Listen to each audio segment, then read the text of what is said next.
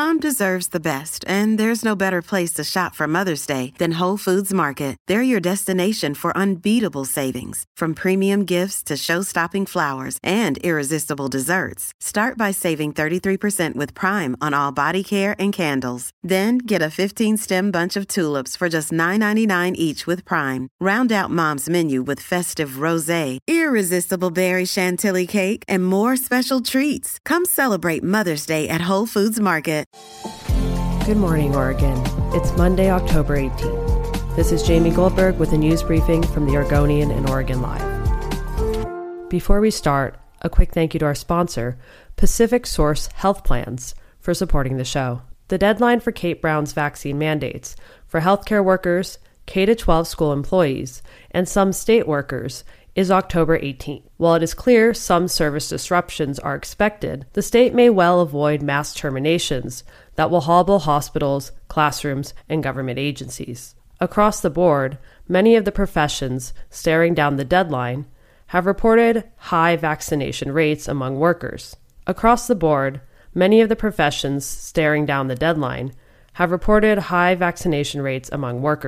Some schools and hospitals say more than 90% of workers are fully vaccinated. But ahead of the deadline, Governor Kate Brown's office and the Oregon Health Authority could not say exactly how many workers are subject to the mandates, nor could they say how many are not fully vaccinated or have failed to obtain medical or religious exemptions to the requirement.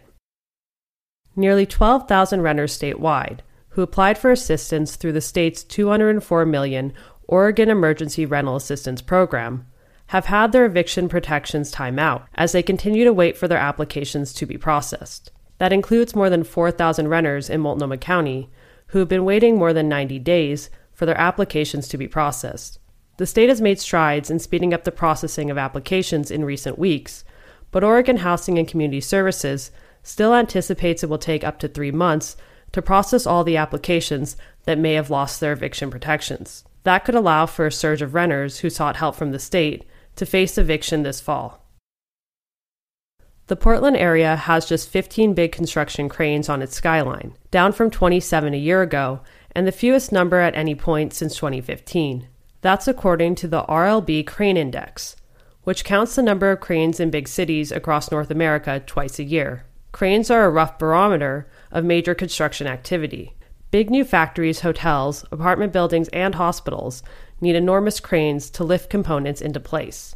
The Portland area's decline reflects a confluence of events. Several major projects wrapped up at the same time. Construction costs also rose sharply this year, and skepticism remains about major new investments in Portland, even though the black eye the city received during last year's upheaval has begun to fade. Nick Haney, a Gresham firefighter and paramedic, helped to save a life while running the Boston Marathon on October 11th. The race was uneventful until about 7.5 miles in, when Haney said he noticed someone stopped on the course, directing runners around a woman who was on the ground in cardiac arrest. Haney joined a doctor and a physician's assistant in helping the runner until an ambulance arrived. It turns out that Haney knew the runner he saved. He met Megan Roth through a mutual friend 2 years back. Roth is now back at home recovering in Minneapolis. Thanks for listening. You can support our local journalism by subscribing to Oregon Live. Go to OregonLive.com/pod support.